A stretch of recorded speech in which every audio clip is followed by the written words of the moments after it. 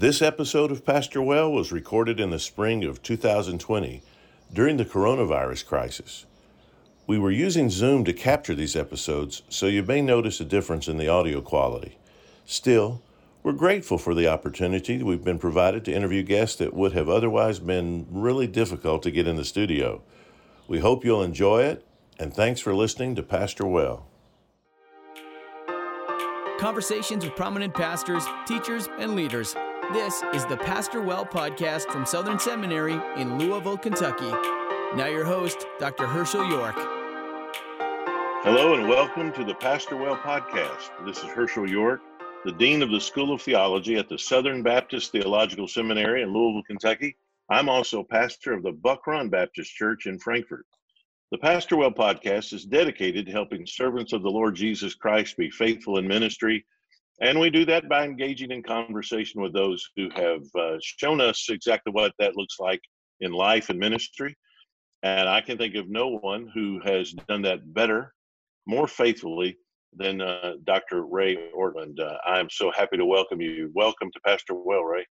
Thank you. It's such a privilege. I'm really overjoyed to be with you and everyone who's listening today.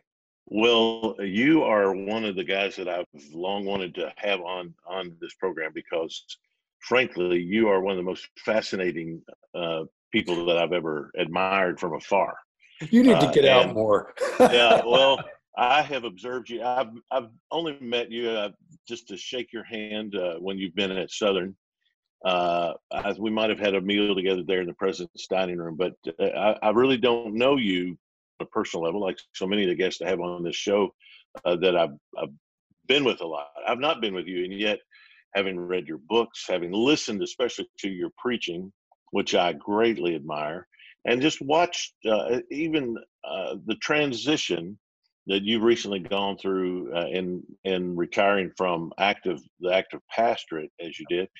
You know, you're a few years ahead of me, so I'm watching very carefully how to do things well. Oh, that's so kind.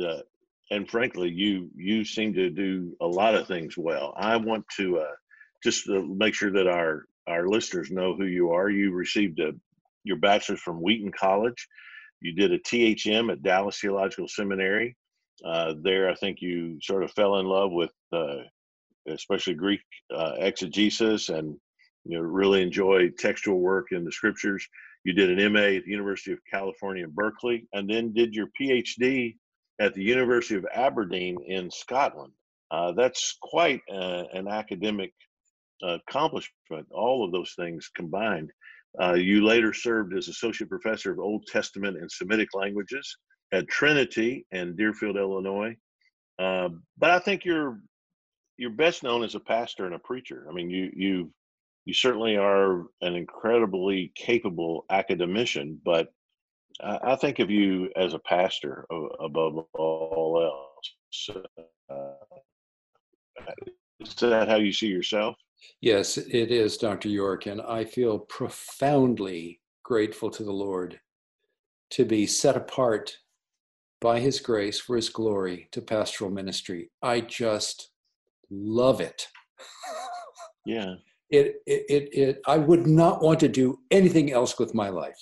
I feel so very, I feel invested in by my Father in heaven. I feel cared for. I feel privileged. I feel spoiled by His kindness and His grace and His love. And I haven't always felt that way. There have been times when I felt overlooked. There have been other times when I felt despised, and I was wrong. I was deeply wrong. Anyway, I love being a pastor, and I'm really glad to be with you and with other pastors who are listening right now in this sacred brotherhood of pastoral ministry. Herschel, who's in this circle that we're a part of? John Calvin is in this circle. Augustine is in this circle. The Apostle Paul is in this circle. Spurgeon and others. What are we doing here? This is amazing. I resonate with so much of what you say because it sounds like a lot of things I say. I call myself God's spoiled child. Yeah. I believe that he knows what a wimp I am, and he gave me the easiest wife to live with and the easiest church to pastor. Uh, I'm just incredibly spoiled, and man, even in the middle of this global Yeah. pandemic, I'm like, there's joy that I get to stay home with my wife. We've had more time together during this than we've had in years, frankly. And Oh, there's that's just wonderful. been a delightful reconnection that we've enjoyed immensely. And you strike me as that kind of person who you're going to find a way to be happy. You're going to find a way to have joy, whatever the outer circumstances are. Would that be accurate? Hmm. You know, if that's true, I sure hope it is. That would be, my dad left such a deep and lasting impression. My dad was the greatest man I've ever known. I feel so privileged to have had that man for my dad. Mm-hmm. And my dad understood that joy in Christ is more than a psychological category. It is a moral category. And yes, there are tears. Yes, there are buffetings. Yes, there are sorrows and losses and so forth. But when the scripture says, rejoice in the Lord, my dad taught me that the in the Lord part always guides me, directs me, shepherds me towards something about the Lord that can bring joy into any moment. Or if not joy at that particular instance, at least enough stability to keep going, to collide with the joy in due course. So my dad really helped me understand that. Well, that's another thing we share in common. My dad, too, was a pastor, and I am the father of ministers as well, and like you. So I do want to talk about the multi-generational aspect of that. I would consider my dad my greatest influence in the same way, who just taught me the Word of God, taught me to love the church, Yes. to love serving Jesus. Tell me about your upbringing and about your own coming to faith in Christ. I grew up in what was basically a healthy home. It was not a perfect home, but it was a godly home. It was a simple home, and it was a happy home. My dad led me to the Lord at the breakfast table when I was 6 years old. My mom was sitting over to my right, my dad to my left, my two sisters on the other side of the table. I can't remember the context, but somehow my dad and I were in this conversation there over breakfast about salvation and the cross and sin and trust and all those glorious basic ingredients of crossing the line from aloofness and indecision, crossing the line to openness and definiteness. And he explained the gospel to me right there. And in my little 6-year-old psyche, it made sense. Something deep inside resonated. I already knew I was a sinner. I knew there was something wrong with me.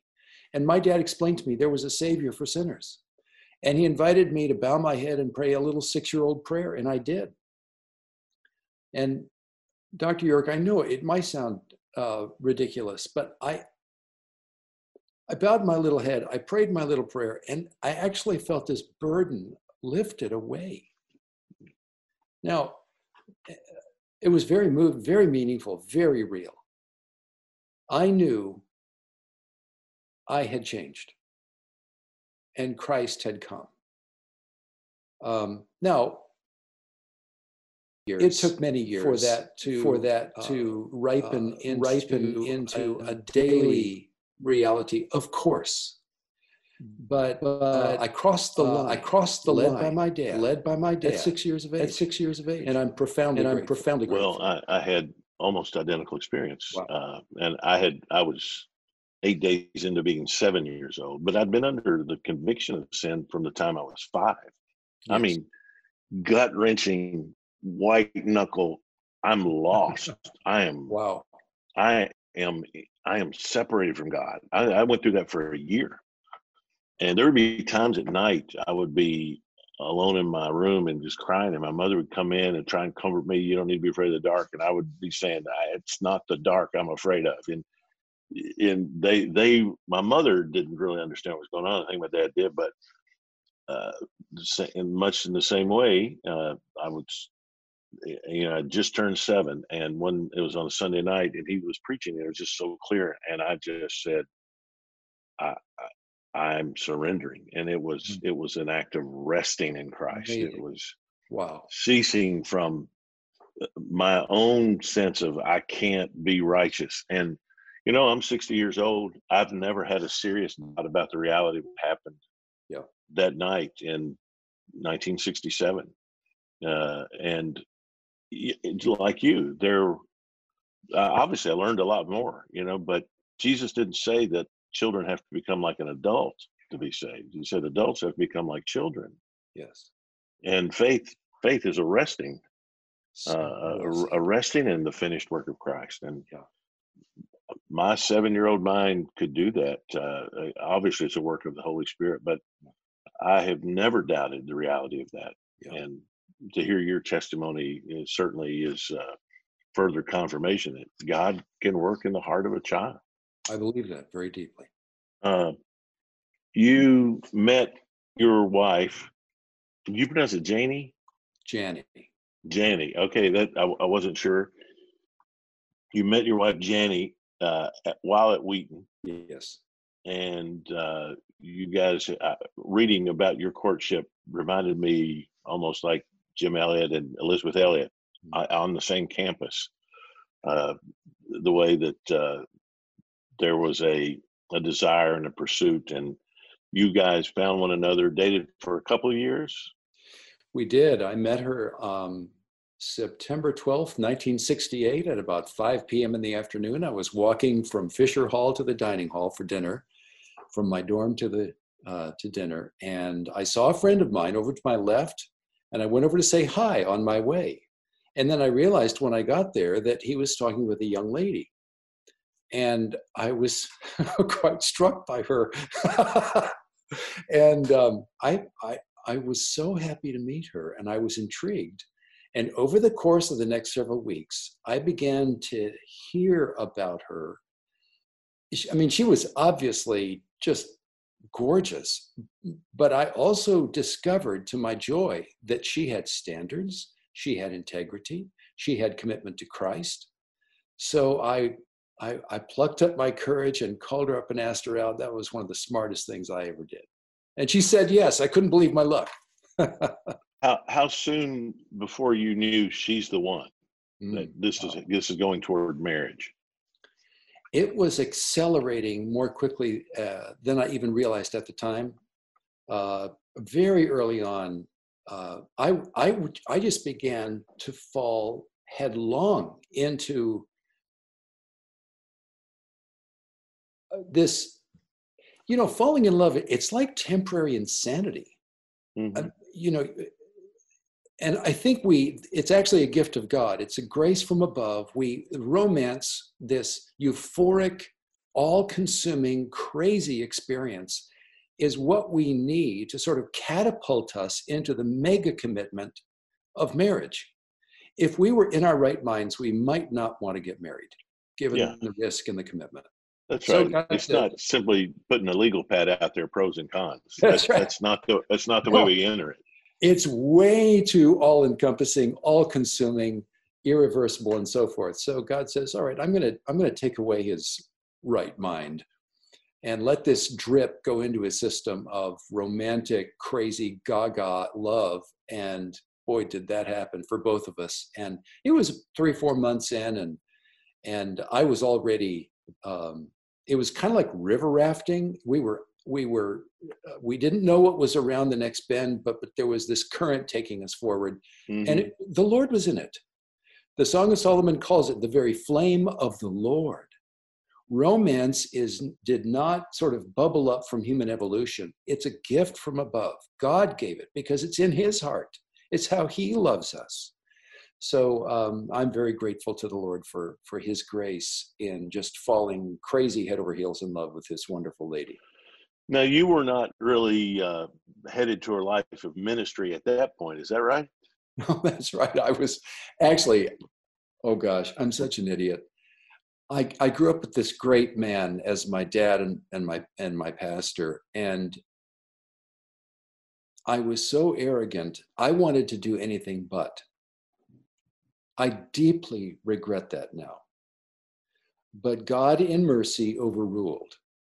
And when I was there at Wheaton, some wonderful guys with Campus Crusade for Christ, now known as Cru, they took me under their wing. They cared for me, invested in me, got me involved in campus evangelism, got me involved in discipleship, got me involved in a more systematic Bible study than I'd ever done before. And over the course of a semester, I found myself drawn in. I found myself intrigued. I found myself thinking, I would love to give my life to this. This is going to matter forever. And so through the influence of these wonderful crusade guys, the Lord called me into ministry. And I was all in. And I wrote a letter to the Board of Deacons at our church there in Pasadena, Lake Avenue Congregational Church, and explained the new understanding that God had imparted. I submitted that to them. They took me under their wing. They took me under care. Herschel, it was just a model experience of a local church responding to a young man who's sort of feeling his way forward toward the pastoral call, caring for him, investing in him, and so forth, which eventuated in my ordination at Lake Avenue Church in 1975. I'm profoundly grateful. Now, that was after you were married, though, right? Yes. So Janie did not marry a preacher, but suddenly that's where you're heading. How did that go? Yeah. She told me once that I tricked her. Which was not true. Was not true. Life is just full of surprises. I mean, when I felt called to the ministry,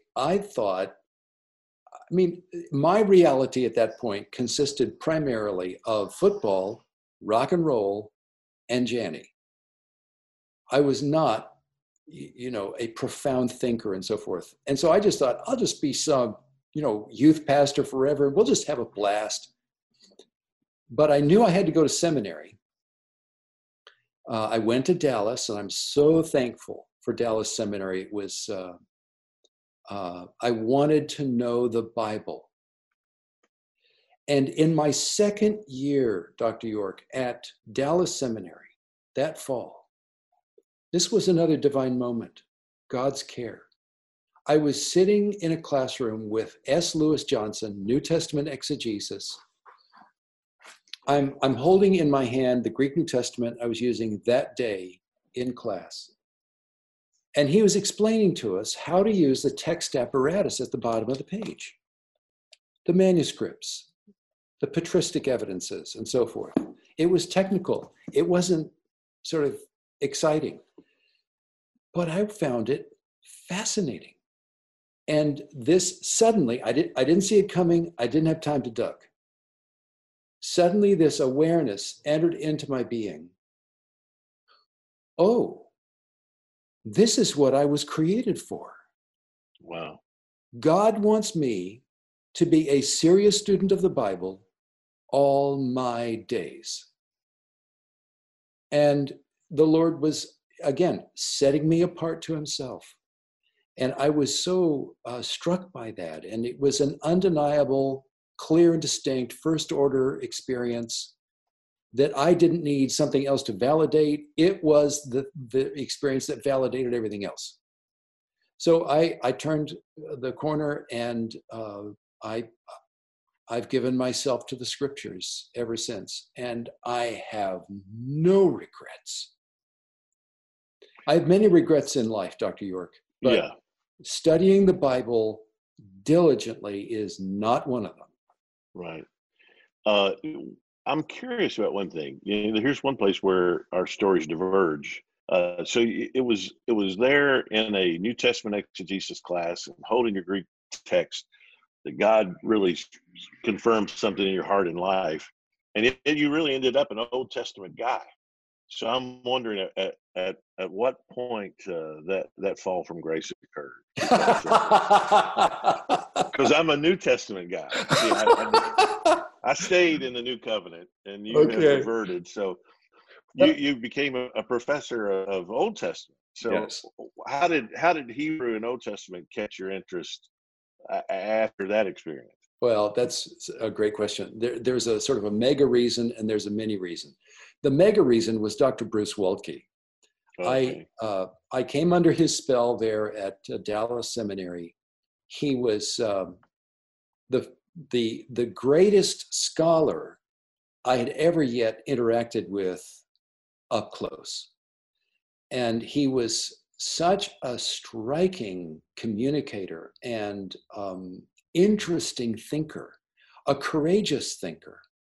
And he opened up the Old Testament in a way I'd never seen before and pulled out insights that just came alive.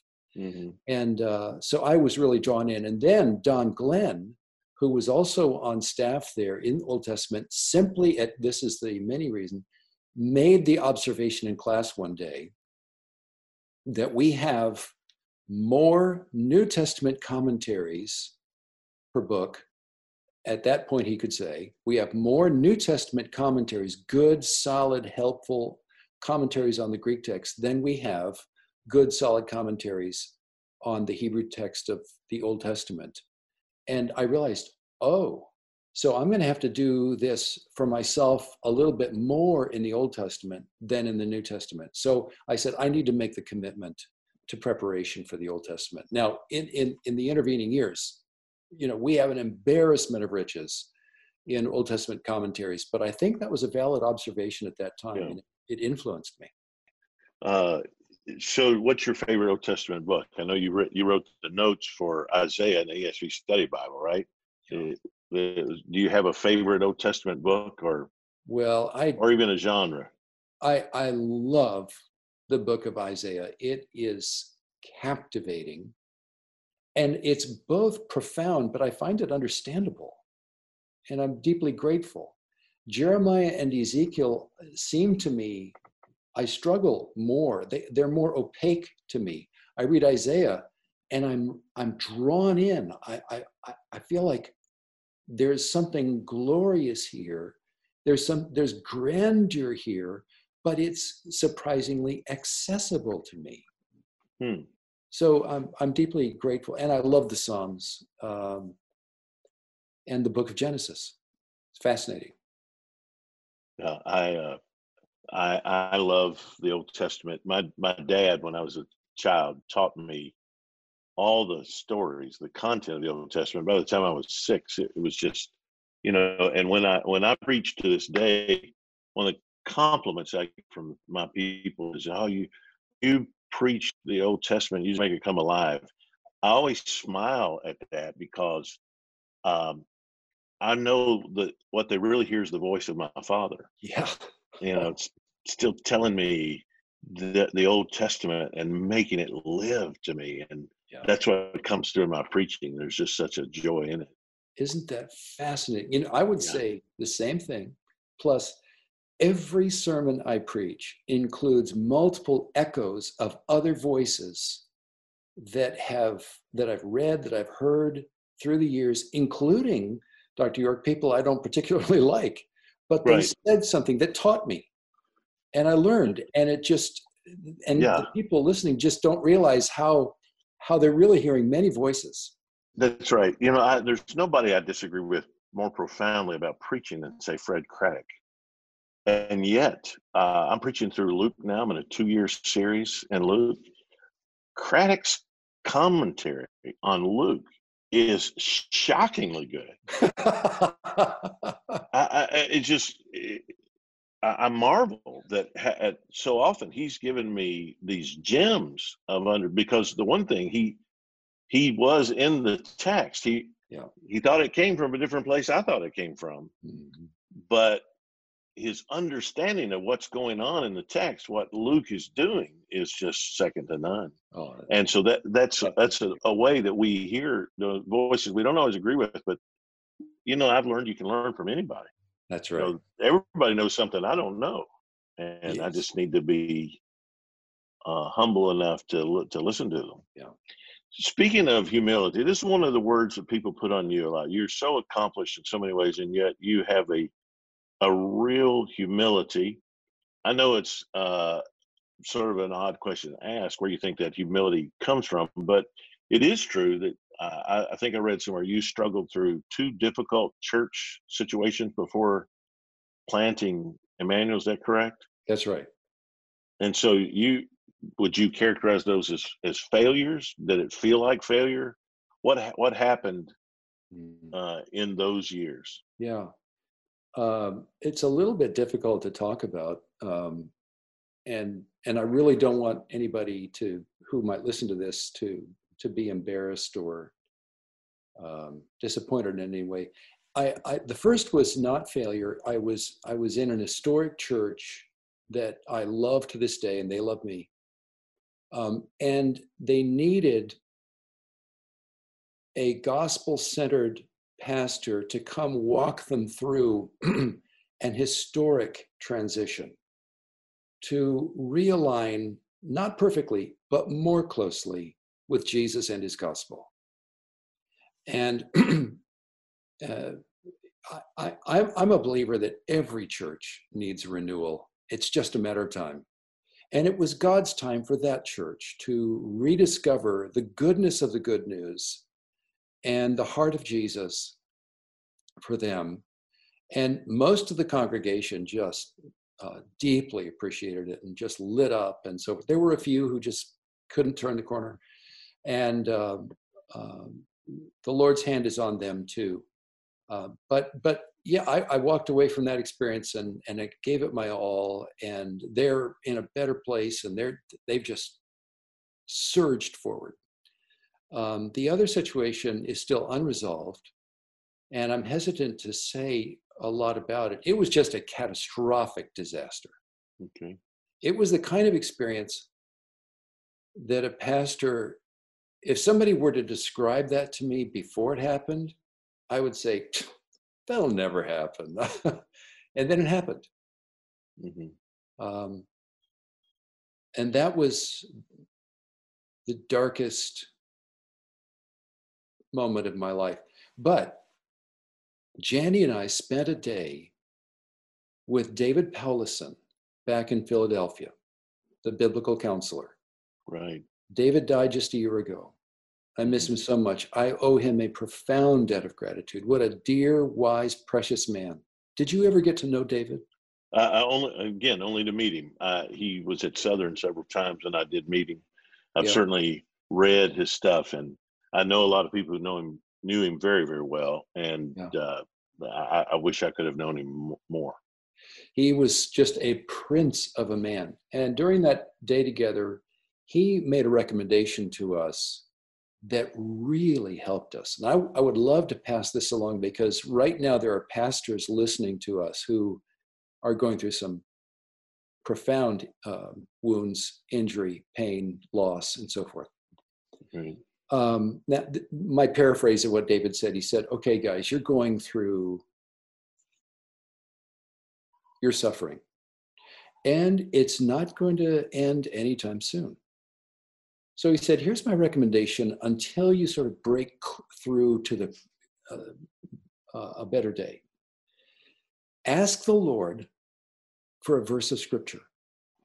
Ask the Lord for a promise in the Bible that jumps off the page at you. It resonates with your heart. You know, oh my, this is God's word to us right now.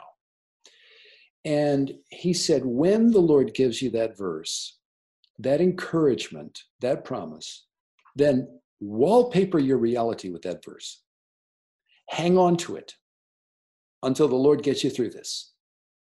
And let that verse put hope in your heart. Let that verse, however dark the night might be, there's that verse, that North Star up there you can always look up get your bearings again. Okay, we're not crazy. Let's keep going, and so forth. Well, about 2 weeks later, Janie was reading 1 Peter 5, and bam, there it was, 1 Peter 5:10.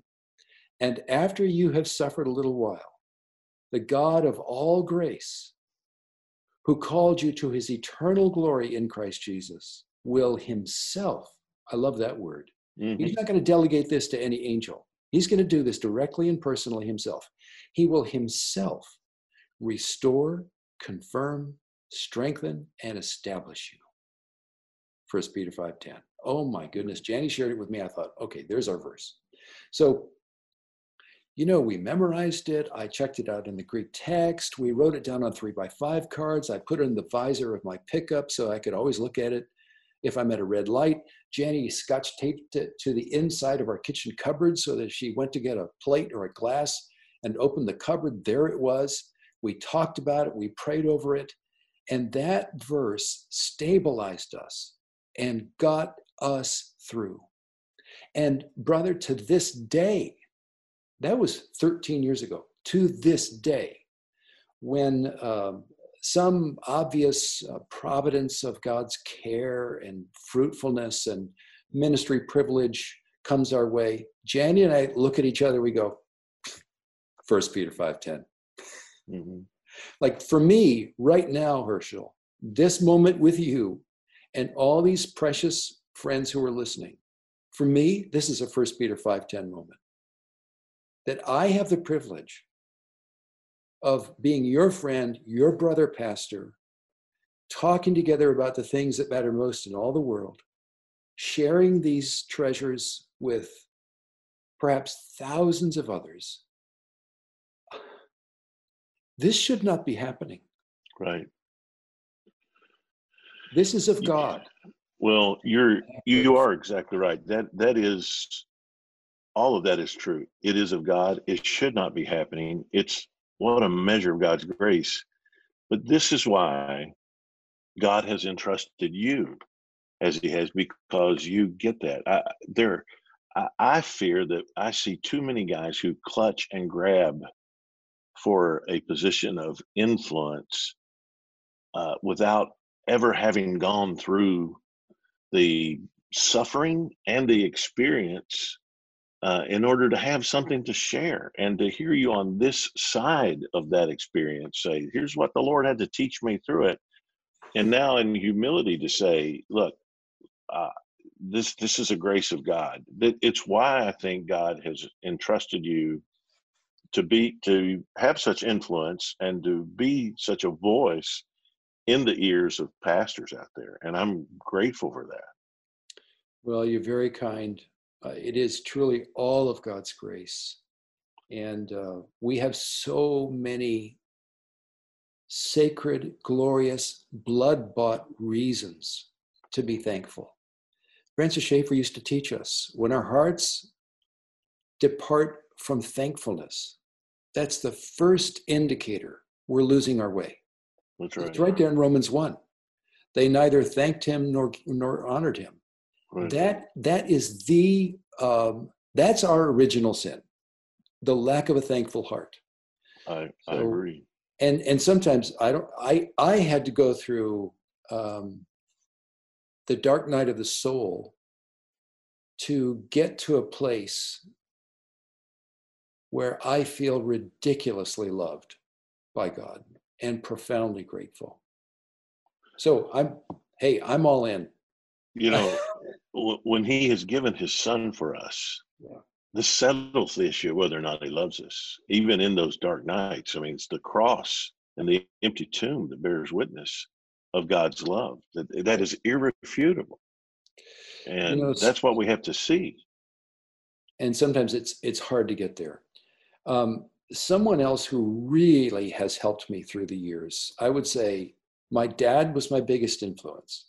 And the number 2 influence in my life would be Francis Schaeffer. And in his book, No Little People, published by Crossway, it's a collection of sermons. He's got a sermon in there entitled The Lord's Work in the Lord's Way. And if the Bible is up here, in my estimation, at the highest level, just under the Bible is Francis Schaeffer's sermon, the Lord's work and the Lord's way. He taught me, and in fact, that sermon, the convictions that he expresses there, Dr. York, they're in my mind every day. Really? Either consciously helping me, correcting me, reminding me, realigning me, or just implicit and more in the background, but very present and influential. He taught me that, see, I would have thought I have a choice between doing the Lord's work versus doing the devil's work, to put it very simplistically. Mm-hmm. He taught me there are really three options: doing the Lord's work in the Lord's way, doing the Lord's work in my strength, my wisdom, for my big dealness, for my ego, for my influence, for my career, blah, blah, blah, my platform, and then doing the devil's work. Mm-hmm. And I might have thought that the big dividing line is, on the one hand, doing the Lord's work, the Lord's way, or my way, and then doing the devil's work. But in fact, the dividing line is over here. It's between doing the Lord's work the Lord's way and doing the Lord's work my way, which will end up eventually as pretty much the same as doing the devil's work. Well, Adrian Rogers was one of my biggest mentors. Other than my father, Adrian was the one who had the profound impact on my life. He used to say the same way, in a different set of words. He said, if the devil can't get you to do bad, he'll get you to do good in the flesh. Yeah. Because he knows that which is flesh cannot please God. And if he can get you to do good in the flesh, it's a very small step to then get you to do bad in your flesh. I deeply believe that. Yeah, it is the way it works. Yes. And when that conviction, the more deeply that percolates down into me, the more I just want to stay close to the Lord and leave all outcomes with him. And I just want to stay open and stay available and surrendered and let him tell the story in whatever way he wants to. How can that not go well? Right. That's right. There are two things. I appreciate you hanging with me. I could talk to you all day. There's so much wisdom that I want you to share. But two areas I'd just like to know a little bit more about before we close. First of all, your parenting. You had 4 children, is that right? Yes. And all of them would today be serving the Lord in some fashion? Yes. Talk about that. What advice do you give parents who want to see their children honor and serve the Lord Jesus as they grow up? What advice can you give a parent? I know that's a huge subject and you've got little time, but share some wisdom. Yeah. Well, obviously, we all know there's no formula. Right. And we're all left to just pray like crazy and love our kids. And now this is going to sound a little bit goofy, but Janie and I actually thought about it when the kids were young. I mean, they didn't ask to be born into our family. They got stuck with it. It's our fault. They didn't volunteer. So we want this to go well for them. We have an obligation to our children. We're the grown-ups, and we're not going to hand our authority over to them. They're not going to decide what their diet is going to be, and they're not going to decide what their bedtime is going to be, and so forth. There's a reason why grown-ups are in the house. But under God, God has put us into their lives as their parents for their blessing. So Janie and I asked the question, this is going to sound crazy, what is ultimate reality?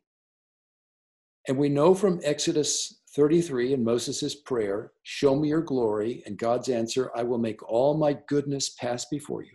We know that we've parachuted into a universe where ultimate reality is the glorious goodness of God. So if that's ultimate reality, how can we build a little world, a little culture, a little family at 424 Bush Street, Mountain View, California, in which our children will find it easy to believe that that's ultimate reality? the glorious goodness of God?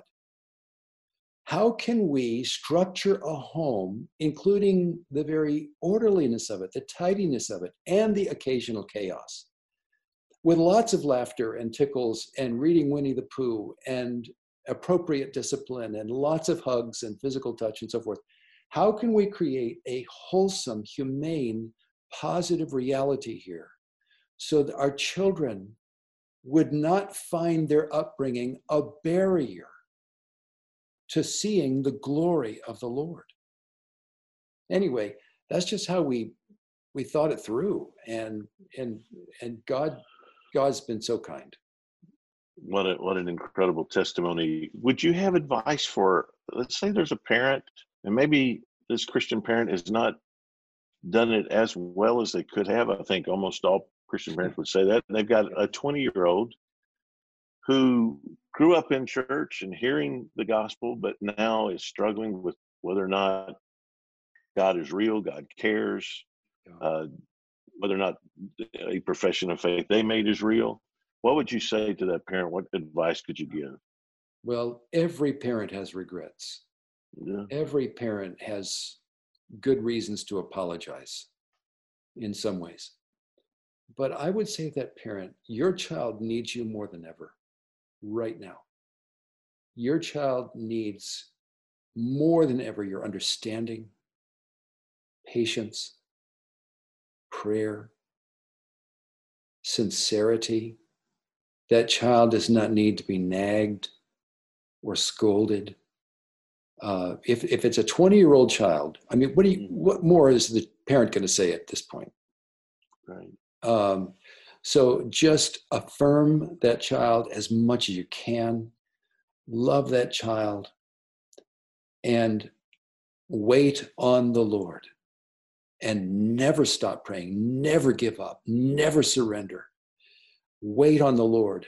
We know that so many times the Old Testament calls us to wait on the Lord. And that's not waiting in a hammock sipping iced tea. That's waiting in a plank position until the coach says you're done. There's suspense in that. There's tension in that. There's unresolved difficulty in that. And when we're in that position in relation to our children with so much on the line, well, that is so intense. Surely the Lord himself has brought us to that place. And he's preparing us for some kind of breakthrough. Let's just hang in there. Thank you. That is great advice. One other area, you are, in the eyes of many of us, such a consummate pastor. You led the church through a transition and choosing your successor, and you stepped out of that leadership role, and the church now follows another one as pastor. Tell me how that went, how that felt, how it's working. Oh, well, once again, I mean, I sound like a broken record, but it's just God's care and God's grace, God's shepherding. We experienced the Good Shepherd walking us through about a 5-year process. I am deeply grateful to the elders of Emmanuel Church. They were raised up by God for that season, and they just, Herschel, they hit it out of the park. They were all in, they were wise, they were prayerful, they were careful, they were patient. Lots of behind the scenes research. We wanted to understand well in advance what are the typical experiences that churches go through we can anticipate and provide for, and maybe steer the church around. And then, so lots of work behind the scenes, lots of prayer, everybody sharing ideas, everybody was all in. I did not tell the guys how this was supposed to go down. We stumbled forward together. Then at the level of the congregation, the elders were very wise, very good shepherds, led the congregation through multiple processing opportunities, Q&A, incremental information. That we had a series of family gatherings on Sunday mornings. I don't like the category congregational meeting. That connotes things that are not positive. So we called them family gatherings. Yeah. And I gotcha. they were never occasions of controversy. They were always occasions of updates, solid information worth coming to listen to, openness, Q&A, total honesty. The elders were vulnerable. They were available.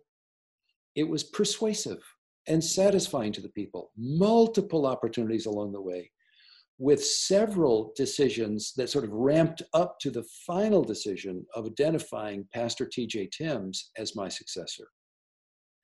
So I feel that I owe the elders of Emmanuel Church a great debt of gratitude for the extraordinary wisdom. And then the congregation participated faithfully, prayerfully, diligently. We had some of our best times of prayer together during that time. And God answered those prayers. He put his hand on us. He said, I'm so going to bless you guys. Watch this. And it went well. I'm so thankful. Did, just to be very transparent, so since stepping out of that role and no longer preaching to the same people every week, no longer preparing a series in the same way, no longer being that lead shepherd, has that been hard for you? Actually, I'm surprised that it hasn't been harder. I am so satisfied that their pastor now, Pastor T.J. Timms, is God's man.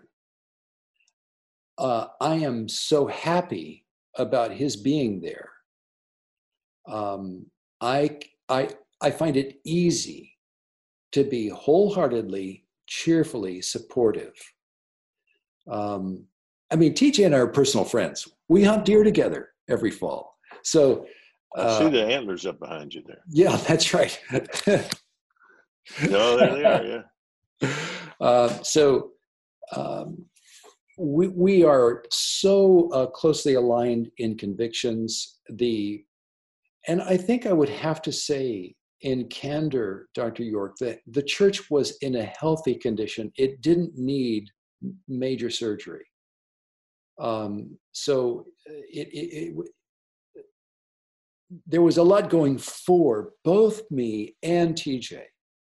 Our personal friendship, the condition of the church, the process that led to his identification as the lead pastor. Again, just all covered in God's blessing. I'm so thankful. You have been a wonderful guest. My only regret is that we just don't have about 3 or 4 hours, because there's just so much I want to ask you. You're not that far away from me. One of these days, I'm going to call you and just say, can I drive down and have lunch with you? And I look forward to all this being over when that can happen.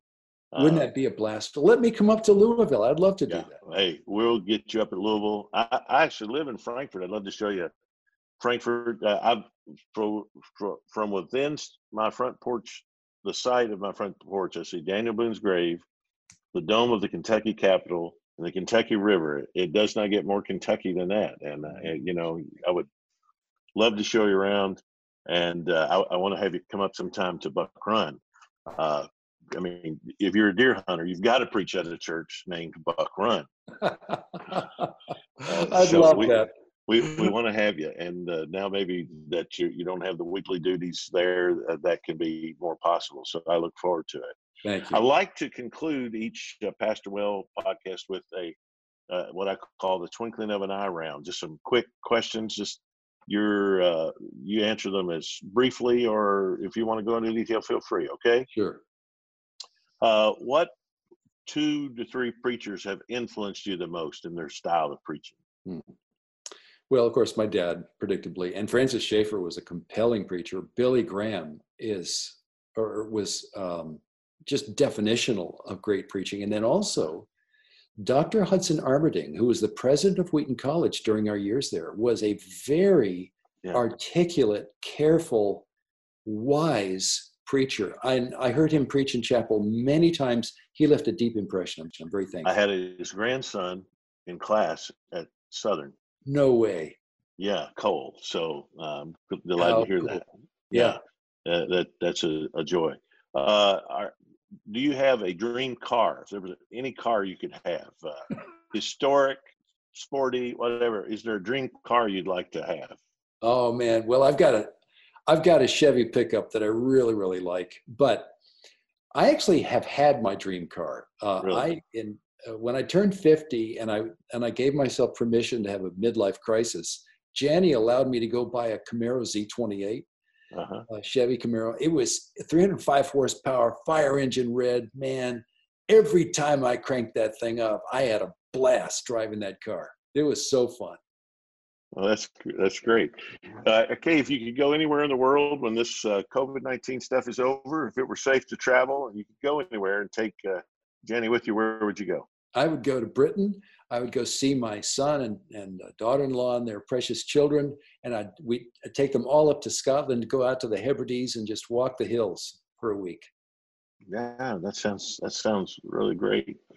Do you have a favorite secular author or secular book that you really like?